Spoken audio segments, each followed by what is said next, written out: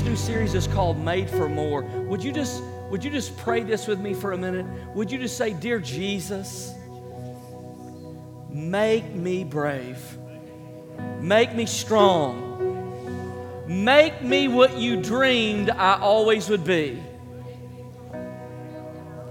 God, I open my heart and mind to you this morning. Make me what you want me to be.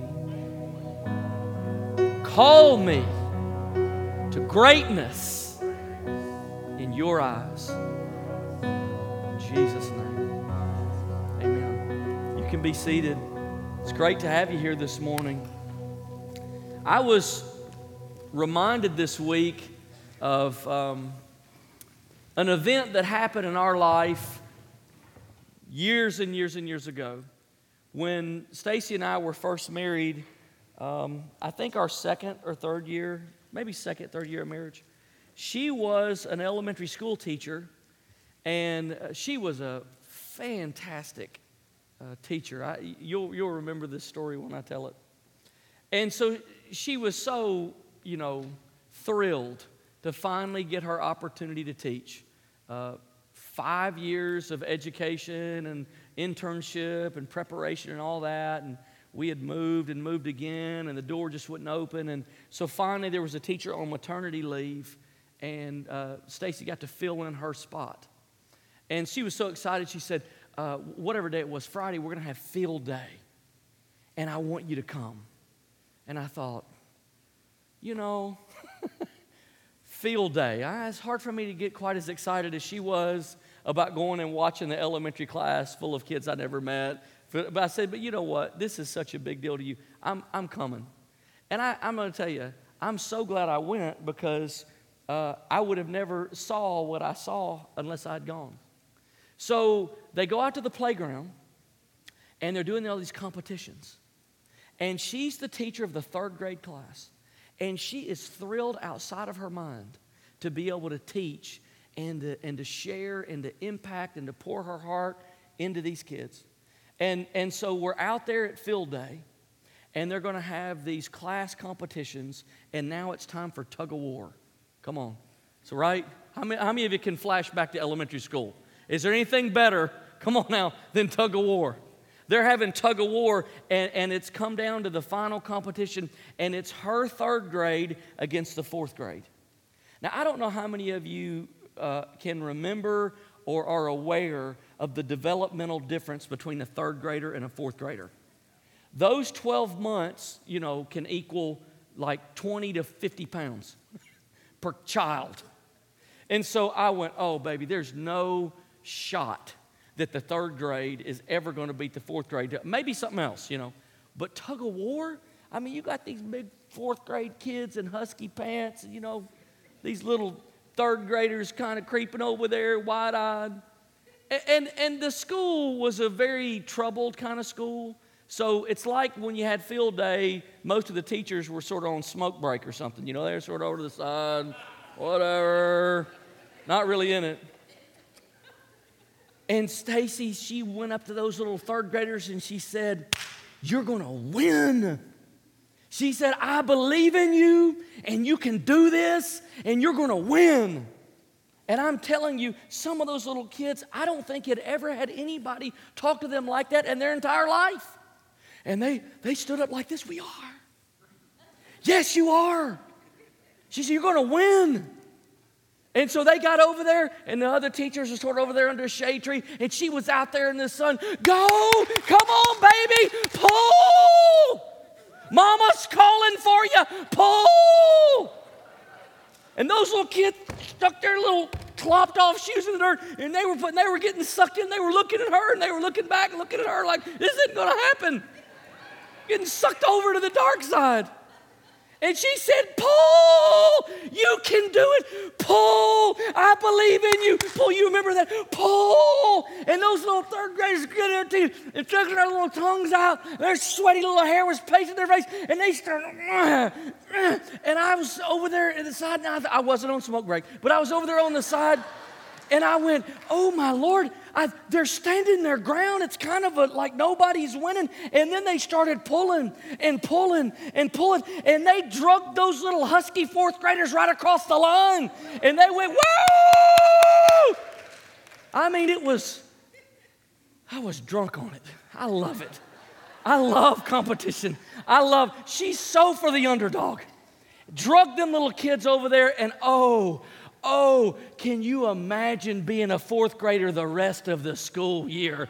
Can you imagine being a third grader the rest of the school year? That was fabulous. And they won. And it just reminded me how you and I are never going to reach our potential without an investment from someone else. I dare say, had there not been somebody there looking those kids in the eye saying, you can do this. You were made for this. This is your moment. This is your time. You can do it. Believe. I bet they would have never done it because they did not look like they were going to do it when we started. They were afraid. But something happened because somebody made an investment in their life and said, you can do this. This new series is called Made for More. Because God, I'm going to challenge you for a month. And I'm going to come every week and I'm going to say the same thing for a month. God made you for more than you know now. God made you for more than you've presently experienced. And this is really, we're going to focus in on 2 Timothy chapter 1 the whole month. So if you want to read along with us, just read it over and over and over. It's a beautiful stretch of Scripture. This is what Paul, who wrote the letter of 2 Timothy to Timothy, this is what Paul is saying to Timothy in his final letter. Timothy, you were made for more. Rise up to everything God made you to be. 2 Timothy is really a manifesto on mentoring. And so you've got this global kingdom leader who's coming to the end of his life. He's coming to the end of his ministry. He's been put in prison by the Roman government because the Romans are threatened by the Bible and its teaching. And so the only way they know how to deal with it is imprison people who teach the Bible. And so he's in prison, he's in this dark, dirty cell, probably overcrowded, and the only thing Paul can think about is Timothy. He can't get Timothy off his mind. So he grabs a piece of paper and he writes this letter, which, by the way, was the last letter Paul the Apostle ever wrote. It was the final letter, and he wrote much of the New Testament. And it was this final letter, and he basically reminds Timothy in the letter, you were made for more. So I've got a question for you this morning. What did God make you for?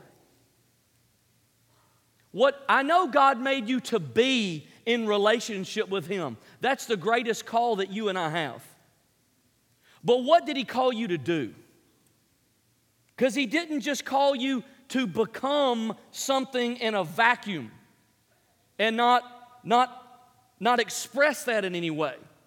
What did God call you for? What did God make you to do? Do you know what your potential is? And how close are you fulfilling the potential that God created you for? The reality is, like Timothy, like the third grade class, you can't reach your potential by yourself. You need people who invest in your life, who impact your thinking, and who challenge your assumptions. I need that, and you need that. We can't become everything God intended for us to be without it. So Paul and Timothy had this special relationship. Paul mentored Timothy, and Timothy was Paul's spiritual son. We throw words like spiritual father and mentoring around in the church. The only problem is I'm not sure we really know what it means. What does it look like to be mentored?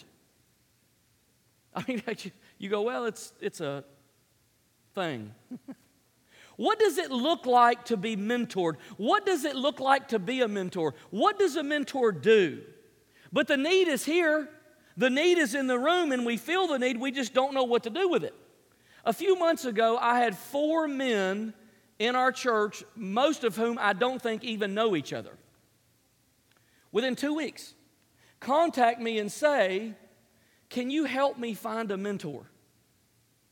In 2 weeks, 4 men. And I don't have the answer, but I haven't forgotten. It's weighed heavy on me for 3 or 4 months now. And I've been saying, Lord, this is important. How does this investment happen? Because we don't get to be everything we were called to be without it. So there's got to be a way for it to happen. And I've been praying and I've been thinking and I recognize we have the need, but we don't often know what to do about it. And I've had you guys on my mind for 3 or 4 months. And I've also had on my mind, if 4 guys ask me in 2 weeks, how many other men are there in our church? How many other ladies are there in our church who sense the same need and don't know what to do with it or haven't told anybody? Oh, I think a lot more. And so what I want to do this morning, before we look at 2 Timothy, I want to do a sidebar. And I want to give you some thoughts on mentoring, because the backdrop of the entire book of 2 Timothy is the mentoring relationship between Paul and Timothy. One of the greatest mentoring relationships in the entire Bible. And no doubt about it, Paul's greatest disciple. And so let me give you a few thoughts. If you have something to write with, I just encourage you to take these thoughts down. And then we're going to sort of zero in on 2 Timothy 1. We're going to look at one word today, one word. And we'll tie it all together at the end. So here's the first thought. Never ask anyone to be your mentor. You're like, this isn't working. Never ask it. They probably don't know what it means, and they probably have never been a mentor, and they've probably never been mentored, and they certainly don't know what you mean by it. And so when you throw that out there, people don't know how to interpret that, and I think it does probably more harm than it does good. The people who you really want to mentor you don't have time to mentor you. Mentor sounds like prepare something, write something, get something ready, meet with me once a week until we die a natural death. There's like not a line of people waiting to do that. So the people you want to mentor you won't respond that way. They're not going to respond to that. They're not going to respond to, invest your whole self in me. It can sound draining. It can sound overwhelming. It can sound complicated, and it does more confusion than it does do good. The people who have the time to mentor you, you probably don't want mentoring you. There's a reason they have a lot of time. Follow me. Okay, so number 2, think about mentoring in terms of subjects and seasons. Subjects and seasons. Think about my early thoughts about mentoring were there's this person that you lock into, you see the attributes in their life that you want in your life, you lock onto them, and you have a father-son relationship, a mother-daughter relationship for life. Don't think about mentoring in terms of lifelong. Think about it in terms of season. In this season, this person is impacting my life. And it might not last for life, and it's okay if it doesn't. It's okay to not know the end. It's okay to not know where it's going. It's okay to not know how long it's going to last, because what that gives you permission to do is to value what's happening in the present. This is good. That word was good. That thought was good. That moment was good. I receive that, I accept that, and I have grown by that. I don't know if there'll be another one from that person or not, but I'm okay. I accept what was there, I receive it, and I move on. If it lasts longer, fantastic. But it doesn't have to last longer to be effective. Think about mentoring in terms of subjects. Don't look for one mentor. There is not one person on earth who knows everything you need to know. There's not one person on earth that knows everything you need to know. We're not trying to make clones. You are a completely unique person. God has created in you a completely unique person that doesn't exist anywhere else in the world. And so you're not trying to clone someone else. You're not trying to become someone else. You're trying to become you. You're trying to become the you that God created. So you're going to have to learn from multiple people because no one person knows everything you need to know.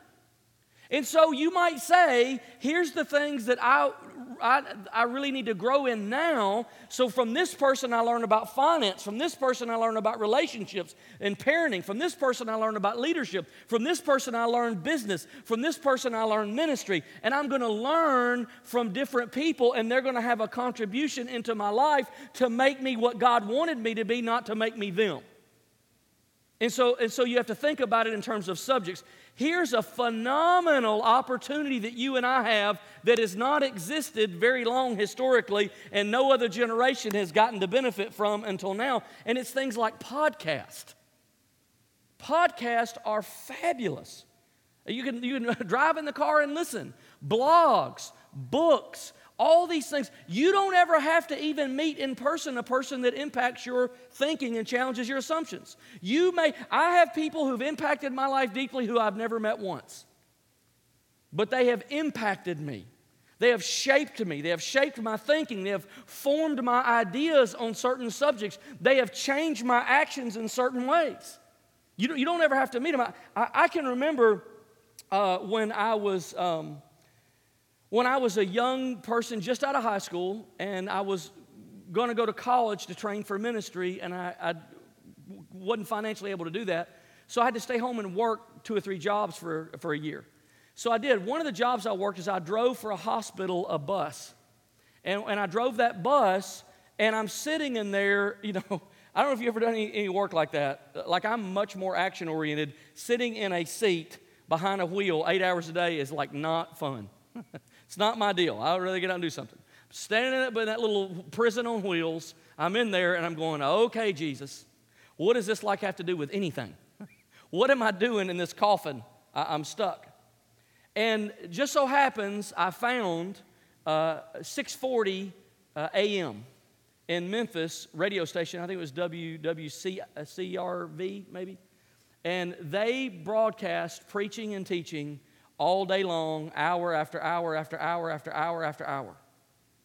And so I would get there at 8 o'clock in the morning. I would flip that on, or 7:30, I'd flip it on. And at 3:30 when I left, I'd flip it off. And I listened to preaching hour after hour after hour after hour after hour, day in and day out and day in, month in and month out for about 15 months.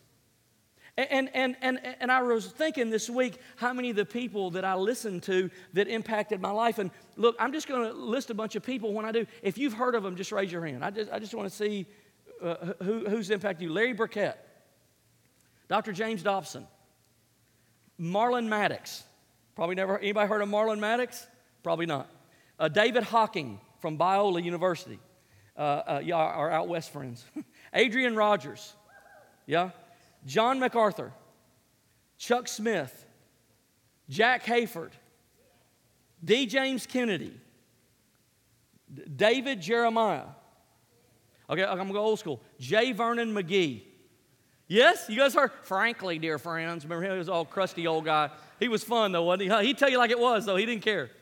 Look, 8 hours a day, I listened to every one of those guys every week, week in, week out, day in, day out, and they mentored me and they shaped me. And maybe you'd be thinking, a guy that listened to that much ought to be better. Well, I can't control that. You don't know how bad I was when I started. I'm just saying, 8 hours a day, I've never met one of them. Not once. I've never seen one of them in person, anywhere. But they impacted my life. Look, 2 weeks ago, I got the opportunity to go to Big City Studios, our children's ministry. In 7 years, I've never had the opportunity to go and stand and watch and see what our children's ministry does. Can I tell you something? I left that room 2 weeks ago. My heart was so full, I wanted to go on top of the roof of the church, and I wanted to scream and say, if you've got children, they need to be in here because you have no idea what they're missing. And I partly wept because I went, I wish I'd have had that. Man, at the church I grew up in, I was one of 5 kids between 5 and 15 years old. I didn't have anything like that. And I just want to say to you, you want someone to invest in your life and your children's life, get them into the children's ministry. We have an unbelievable staff in there, unbelievable team. I went from there to Epic Middle. Incredible team of people serving middle school. I wouldn't trade places with any middle school kid in the world today. Forget Fountain of Youth, forget being young. It's miserable to be 6th to 8th grade. You're going through all kind of transformations. I don't want to go back to that. How important it is to minister to people in that season, specifically to that season.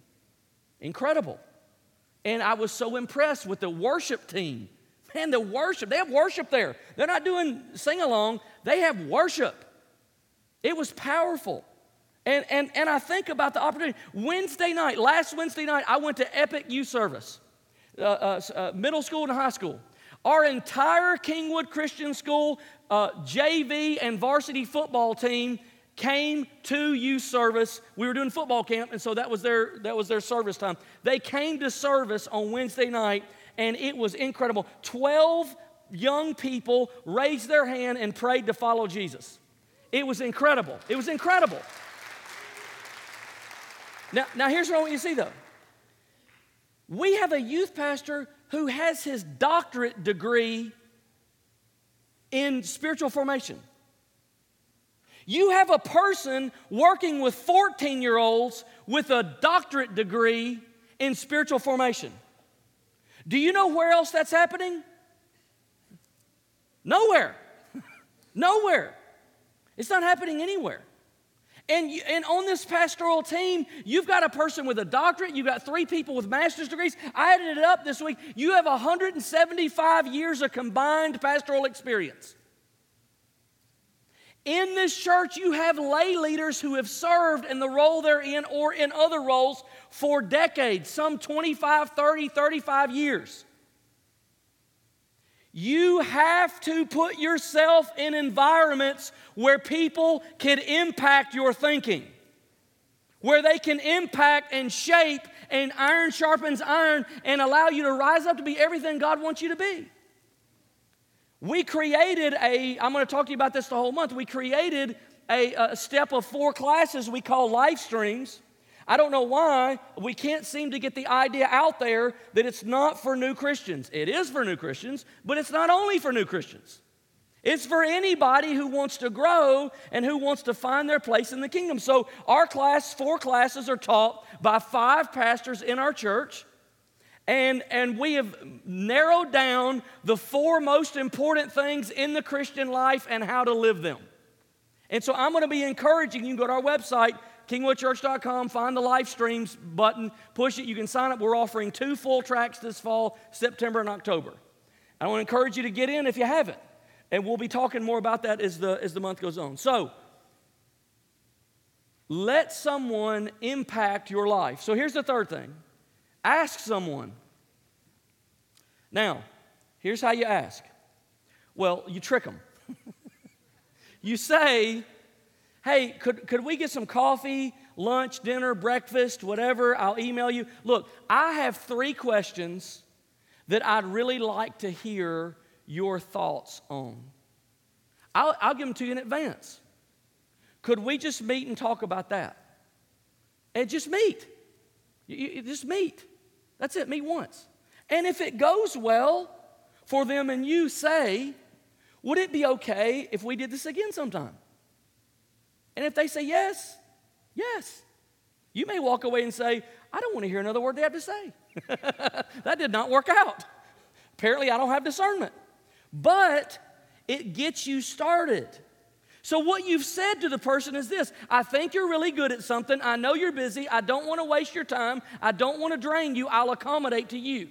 Now, here's the 4th one. Ask God to show you people you haven't seen. Ask God for divine appointments. Ask God that you would see the opportunity that's there. When you let someone else impact your life, your faith will skyrocket. When you let someone else impact your thinking and your action and what you do, in the backdrop of 2 Timothy's, the call of God on Timothy to greatness and this relationship between Paul and Timothy. So during August, here's what we're going to do. We're going to walk through 2 Timothy 1, and I believe if you get this series, if you get it, if you can grab on to what's being said in this series, you are going to take concrete steps toward what God wants you to be and wants you to do. And so this morning we're going to zoom in for a few minutes on just one word. But before we do that, I want to give you a little bit of backdrop so you can kind of see how all this happened. In Jesus' time and Paul and Timothy's time, the Greek and Roman culture were thriving. They were very into philosophy and physical stamina and athletics and competition, and they were very much into the arts and theater. Theaters were popping up all over the world at that time, and in fact, in the town where Timothy lived, the city, probably 250,000 people of Ephesus, there was a giant theater that sat 25,000 people. And so in that day, what would happen is you'd go to these giant theaters and actors, people, the word that was used in that day was eupokristes. Eupokristes would come onto the stage, they'd have a bag. In that bag, they would have masks. And what they would do is they would go on stage, they'd pull a mask out, and then they would act, whatever the mask was, they would act like that. And so imagine now for a minute, this word eupokriste is where we get our word hypocrite. It means actor. And so you have these eupokristes on stage, two of them each with a bag, and they're acting, and they've got these masks on, and they throw the mask up, and they're trying to decide, who am I going to be? What accent am I going to use? What tone of voice am I going to use? And you watch this drama play out. But so when Jesus was on earth, he began to be troubled. Think about the culture that he lived in. He began to be troubled because he began to notice that many of the religious leaders and some of the followers of God were acting. They were eupokristes. And Jesus had some really strong words for them. In Matthew 6:5, he says, "And when you pray, do not be like the actors. For they love to pray standing in the synagogues and on the street corners to be seen by others. Truly, I tell you, they'll have received their reward in full." In verse 16, he says, "When you fast, do not look somber as the actors do." 17 times, Jesus gives this warning. Do not be an actor. Do not wear a mask. Do not be a eupokriste.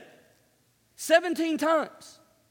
Don't be a person who acts one way at work and another way at home and another way at church and another way in the community and wherever. Your responsibility is to focus on what God wants to do in you and through you. Now, the Roman and Greek culture were a little bit nervous about this idea of mask acting, because they had a fear that a person, when they would take on, they didn't want them to be one character for too long. Because they feared if a person was one character for too long, they would become that person. Now, we would know that in modern acting terms as method acting. Dustin Hoffman is a method actor. He tries to become the character. I mean, that's what he tries to take on the full persona. You know who else was a method actor? Was Heath Ledger. If you've seen The Dark Knight. He was a method actor, and he tried to fully become the Joker, and there's stories about how bizarre and painful and all of that was for him. But here was the concern. Something happens when we live under the mask too long. It actually changes who we are. We cannot act forever. We eventually become someone else. So here's Paul 800 miles away from Timothy in a Roman prison writing his last letter, and he says these words to Timothy, 2 Timothy 1, 3-5. "I thank God whom I serve, as my ancestors did with a clear conscience. As night and day I constantly remember you in my prayers. Recalling your tears, I long to see you so that I may be filled with joy. I'm reminded of your," here's the word, here's the single word we're going to focus on. "I'm reminded of your sincere faith." That's the word, sincere. "Which first lived in your grandmother Lois and in your mother Eunice, and I'm persuaded now lives in you." So the question I have for you this morning is your faith sincere? Or would there be another word that you could fill in the blank and use to describe your faith? What other word would be a more accurate description of your faith if it wasn't sincere? What would it be? Now, the root word for sincere here in this verse is the same word that Jesus used in his warning for the word hypocrite or actor. I see your, but it's combined with one other Greek word that reverses it.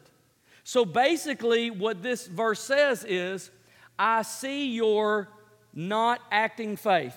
I see your faith that's not fake, that's not hypocritical, that is real. I see your sincere faith. It's the exact same word. It literally means not a hypocrite faith. So to be sincere, you've dropped the mask. You're not playing what the world has taught you to play. In every context in our life, we bring this bag in with us, and we have to make a conscious decision whether we're going to pull that mask out of the bag. We're home and the pressure comes. We're going to pull that mask. We're at work. We're going to pull that mask. And so this morning, I just wanted to bring quickly a few masks that we are tempted to wear. The first one is the performer. The performer. Oh yeah, come on now. Come on, comic hero friends. Where are you? Somebody help me. Don't leave me out here by myself. Iron Man. The performer. If you wear this mask, you find your identity in your success. You love to flip the switch and be on. You like to be recognized. You've built up an identity around what people think about you. Image is very important to you. You've built a persona. And if you wear this mask, you often find your identity in your accomplishments. But what happens when you fail? What happens when things don't work out right? Do you carry that identity? How would you describe your faith through this mask? It might not be sincere faith. It might be performance faith. So when we describe our faith, we begin to describe it in terms of things we've done or accomplished. I've been at this church this long. I taught Sunday school this long. I did this. I did that. I'm a good person. I did the right thing. We perform. I'm a good parent. I'm a good husband. I'm a good wife. My faith is determined by my good actions, which is absolutely the opposite of what the Bible teaches us about grace. Grace isn't an accomplishment, it's a gift. It's the gift of God.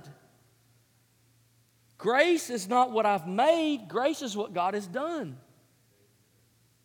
And so the second mask is the pleaser. Well, for those of you this morning who wear that mask sometime, you help everybody. I just want to be helpful. That's just what I do. What's amazing about pleasers is they have an ear to know every one of your needs, sometimes even before you know it. And they jump to action. I just thought you might need this. What they don't have a very good ear for, though, is God's voice or their own needs. Because they're constantly in tune with pleasing and helping and pleasing. And like a tree that bends toward the needs of everyone, that tree one day will break. They're fixated on fixing other people's problems, often to the point of self-neglect, neglecting their own soul. Now, if that's you, maybe your fear is, if I can't make everybody happy, I'll be excluded. Would your faith be described as sincere faith or pleasing faith? Caught up in pleasing everyone else so that we can't even hear God, what God wants to do. So another mask that we wear is the perfector. The perfector.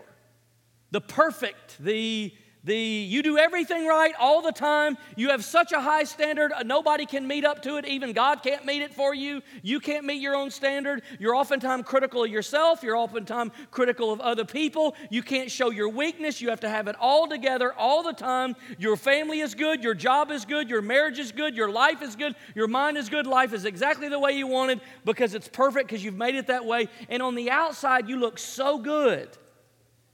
You look so good on the outside. Everything looks so good. People admire you. People want to be you.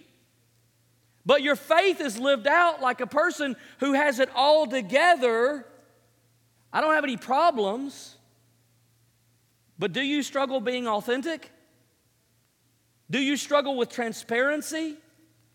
Would your faith be sincere or would it be perfect? Would it be sincere or would it be right? And then the last one is the pretender. The pretender. Somebody asks you, hey, have you seen that new movie? Oh, yeah, it's great. You hadn't seen the movie. Pretending. I don't know. I didn't see the movie. Hey, have you read that new book? Oh, man, that new book is awesome. I loved it. I love that guy, and I love that. I love all that. And he said, well, how did you get a copy? It's not out yet. Oh, I got a friend and thing, knows a guy, similar to the deal, and it's good. It's good. People are all standing around in a circle talking about all these awesome trips they've been on. You go, oh yeah, that's like that time that I went to Bora Bora. It was incredible. The water was awesome. The beach was awesome. And you know you pick somewhere you think nobody else has ever been. So they don't ask you nothing. On the way home, you go, why did I say that? I've never been there. Why did I do that? Pretender. Just pretending, putting out that idea. Why is it so hard to mean what you say and say what you mean? Why is it so hard to just simply say, I don't know? I don't know. There's something inside us that believes that we'll be left out if we don't pretend. So let's put it in our context here and do a couple of them. So someone is sharing a challenge, and you are so engaged by their struggle and what they're going through. And before you know it, you have committed to pray for them every day till Jesus comes. Pray for you. I will be there. I'm going to be in there. Really? Really, are you going to do that? Or does it seem like the right thing to say? You know, it's kind of the equivalent in the South of, well, bless your heart. Not really anything, no substance. I am at worship service every week. Really? Really? Every week, I'm always there. I'm always there. Paul said to Timothy, hey, one thing I appreciate about you, Timothy, is your faith is not acting. Now, Timothy had a whole bunch of problems. We're going to get into those. But he says, hey, I appreciate your sincere faith. Drop that mask. Don't pretend to be something you're not. Have a sincere faith. You know the crazy thing about masks is we wear them to cover up something. They're not there for no reason. We wear them to cover up something, and when you drop the mask, you're able to be seen, and you're able to be known, and you're able to be weak, and you're able to be strong, and you're able to be you, and you're able to be sincere. Why can't we just say, you know what, I'm on a journey. There are gaps in my faith, and there are gaps in my maturity, and there are gaps in my relationship with God, but you know what, I'm on a journey. And I'm getting better. I'm getting there. But, you know, if I'm honest, there's just some things that are there that I need to deal with. Okay, so are you ready for a little extra credit this morning? A little extra credit like school? You know, the performers are saying, hurry up. You know, that should have already been on the screen by now. Why isn't it up there? That's what the performers say. The pleasers say, I'm not going to do it, but I'll help you. Perfectionists say, just do it however you want. It doesn't matter because when I get home, I'm going to do it again and I'm going to do it right. The pretenders say, I already did it. I did it. I knew what you were going to do and I already did it. Did it last week. I was ready. If you look at the mask, I want you to think about a couple things this week. One is, what's your primary mask? Which one of these masks is your go-to? Which one do you wear? And maybe you wear different ones in different environments. But which one is kind of your default setting? And why do you do it? What is the mask covering up? What wound is behind there? Maybe you performed because it was the only way you could get the attention of that parent or that person or that group that should have given you the right attention anyway, and the only way you could get it is to become a performer. And so that's your go-to. Maybe you could only feel accepted if you kept the peace and pleased your family, so you became a pleaser. Maybe everything around you was chaos and you just had to shut in and rigidly set everything in order in your life to be perfect. I don't know if you've ever read the book Personality Plus by Florence Littauer. She describes a fascinating way that we wear masks and personalities. She calls them, I think she calls it mask personality, whatever. But here's what happens. Do you know the number one personality mask that are seen in women? Extroverted little girls tend to be the ones that are abused the most because they're bubbly and all of that. And they draw the wrong kind of attention, completely unintentional on their part. But they draw the wrong kind of attention and abuse happens. And then so many times, what she says in the book, is those little girls put on a mask and they become more introverted perfectionists. And they do that because they wrongly believe the reason I was abused is because I did something wrong and caused it. And if I just do everything right, nobody will ever abuse me again. And I'm telling you, there are women and some even men in this room that happened to you as a child, and you took on that mask. I'm just saying this as an example to say masks don't come on by accident. People take them on, and then you spend the rest of your life trying to hide and being perfect so that nothing like that will ever happen again. And it's a mask where maybe you felt neglected and it was just easier to pretend than it was to deal with the pain of maybe not being accepted. When we were in the Nehemiah study, I heard God whisper to my heart that whole idea of the awe of God. Nehemiah challenges the leaders of Israel. You have to treat each other right because the awe of God requires it. The fear of the Lord, he calls it. We would understand it better as the awe of God, the awesomeness of God. In light of who God is, you can't mistreat each other. And that resonates perfectly with what Paul is telling Timothy. Have sincere faith. I was describing that a couple weeks ago, and Pastor Joel said to me, he said, do you know how we teach children that concept of sincere faith? I said, no, how do you do that? He said, here's what we say. Take God seriously. Oh, I said, I love that. That's good. That's good. Sincere faith is taking God seriously. This isn't a joke. This isn't a game. This isn't a little shallow cultural thing. This is the real deal. Would your faith be described as one where you take God seriously? Serious.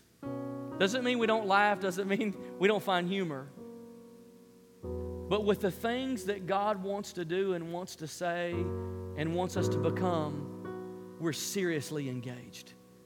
It's not a hobby, it's not a pastime, it's not a side thing, it's the main thing. Seriously engaged in what God is saying and doing. Paul said to Timothy, I see you. I see you. I see your weaknesses. I see your strengths. I know you. I'm your spiritual father. Timothy had no father in the faith other than Paul. Here's Paul in a prison at the end of his life saying, son, I see you and I love you. Drop the mask. I'm for you. I'm not against you. I want you to be everything God wants you to be.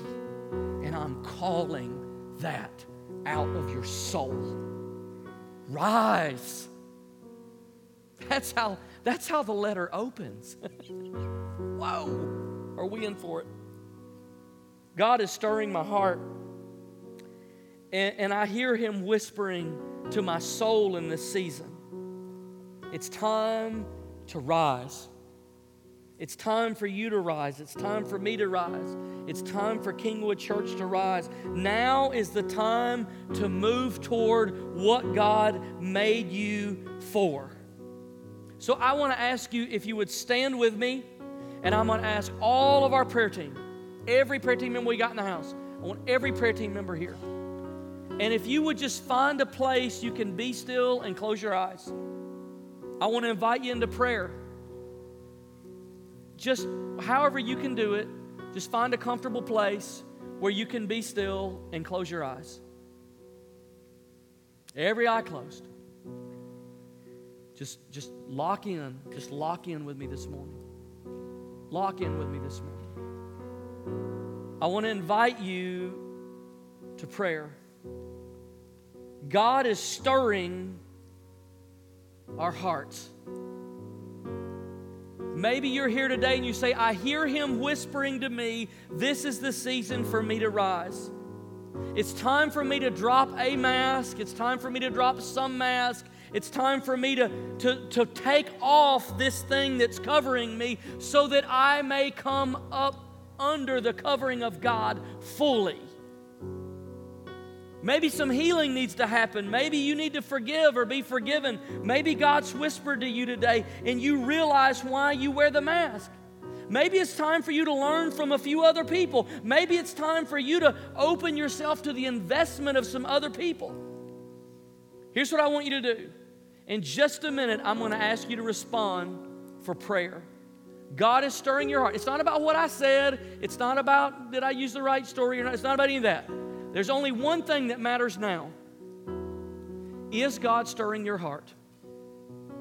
It could be inner healing. It could be taking a step of faith. It could be being brave. It could be trusting God for something. I don't know what it's going to be. There's only one thing that matters. Do you feel the stirring of God? Do you hear Him call you? So here's what we're going to do. We're just going to wait. Nobody move. Nobody respond yet. We're just going to take a minute. Worship team, just keep playing. And as I prayed for you this morning, I heard the Holy Spirit say to me, just invite them to wait on me. Just invite them to wait on me. And so this morning, I'm going to give you 1 minute. And for 1 minute, we're going to wait. And then I'm going to call you to prayer. So would you just open your spirit, open your soul to God, and just stand and wait. Maybe you want to say that. God, I'm waiting on you. God, I'm just here waiting on you. Lord, speak to me as you want to. Say to me what you want to say. Waiting. Now let's just wait.